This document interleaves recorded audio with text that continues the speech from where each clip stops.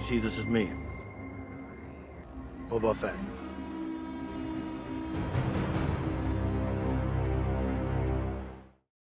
Hey everybody, welcome back to the Chiss Ascendancy. This is Josiah, and you guys are on day 14 of 30 Days of Boba Fett. We are just almost halfway there, and today I want to talk to you about Boba Fett, the zombie killer. That's right, Boba Fett has survived at least one zombie apocalypse. This comes from the young adult series Galaxy of Fear from the 1990s, I want to say 96 and 97. And this specific short story or short book is called City of the Dead by a man named John Whitman. I'm not aware if John writes all of the books or if it's different authors, but John Whitman writes this book specifically. And the story goes that there is a planet called Necropolis, which is also the Greek word for City of the Dead. So not very imaginative on Mr. Whitman's part there, but it's a cool sounding name. So Necropolis is the name of this city, or I'm sorry, this planet that Boba Fett has a bounty on. Now, Boba Fett is not the main character of this story. There's another character, there's a handful of characters actually, that are on their way to some other place. I don't really know why they end up on Necropolis, but essentially this young man is having dreams of his parents who have passed away, and he feels like it's his fault.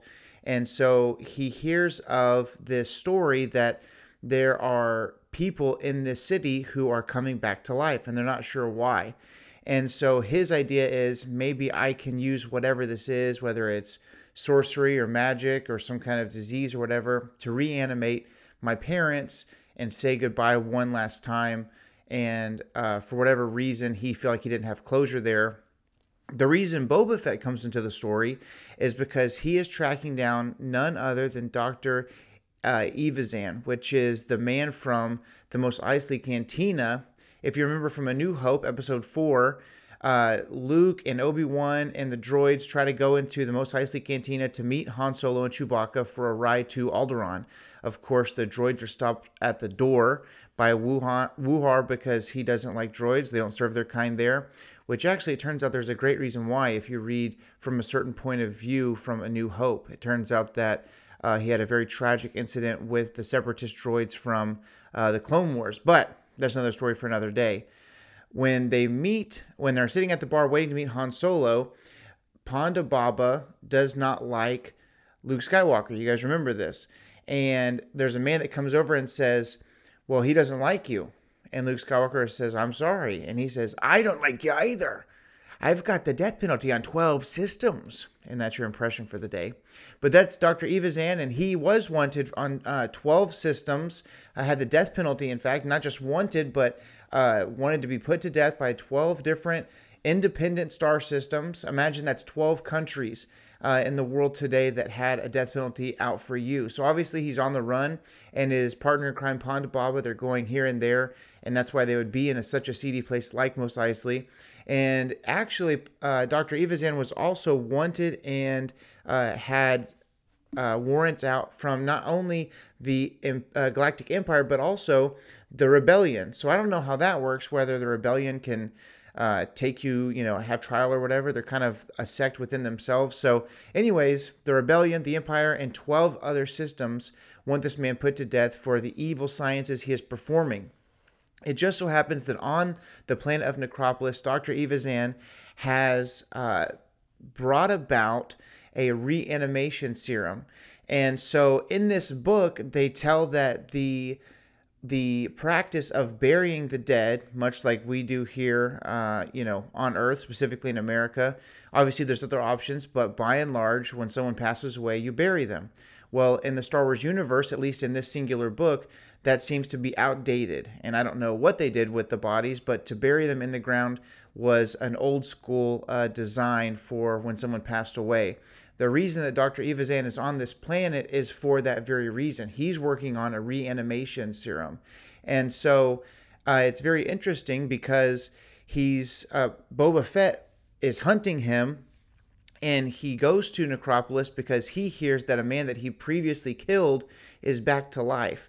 And so, long story short, the way it works is there's a serum that Dr. Evazan is putting into these dead bodies, and there are a specific species of worms in the ground on this planet that the mucus or lubricant that their skin creates, combined with the serum, once they get into the body, reanimates the body.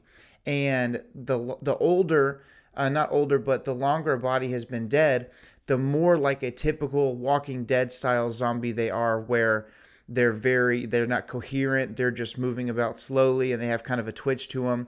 The newer the body is, the most recently deceased the body is, if they have the serum and these worms get inside of them, they have their own memories, they can talk, they have more free will. But the owner of the serum, and this is where that 90s Star Wars kind of, there's loopholes here where you're like, so how does the zombie know who the master is? But that's neither here nor there. Dr. Evazan is even killed by Boba Fett during the course of this book, but because he's injected himself with the serum, he comes back to life.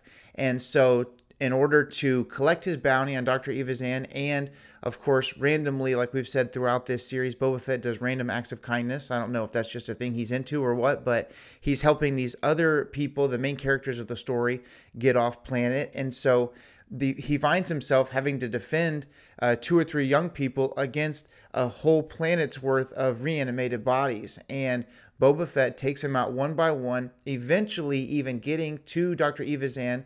Meanwhile, the people he's protecting have concocted an anti-serum that will react negatively with the bodies of these zombies, basically putting them back to rest. And so while Boba Fett is killing all these zombies like Abraham Lincoln, they've created this new formula that they spread, and it turns out that they're finally able to kill the rest of these zombies, and everyone goes back to being deceased, including Dr. Evazan, who meets his end at the hands of Boba Fett. So there you are. Day 14 of 30 Days of Boba Fett. Boba Fett is not only a man with a plan, a man of conviction, a man of morals, a man who's taken on Darth Vader himself, a man who ruled Mandalore, but he's also a man who has survived at least one zombie apocalypse. Thank you for tuning in. If you like this video, please subscribe to the channel. Share this video. Follow us on Instagram and Twitter. And may the Force be with you.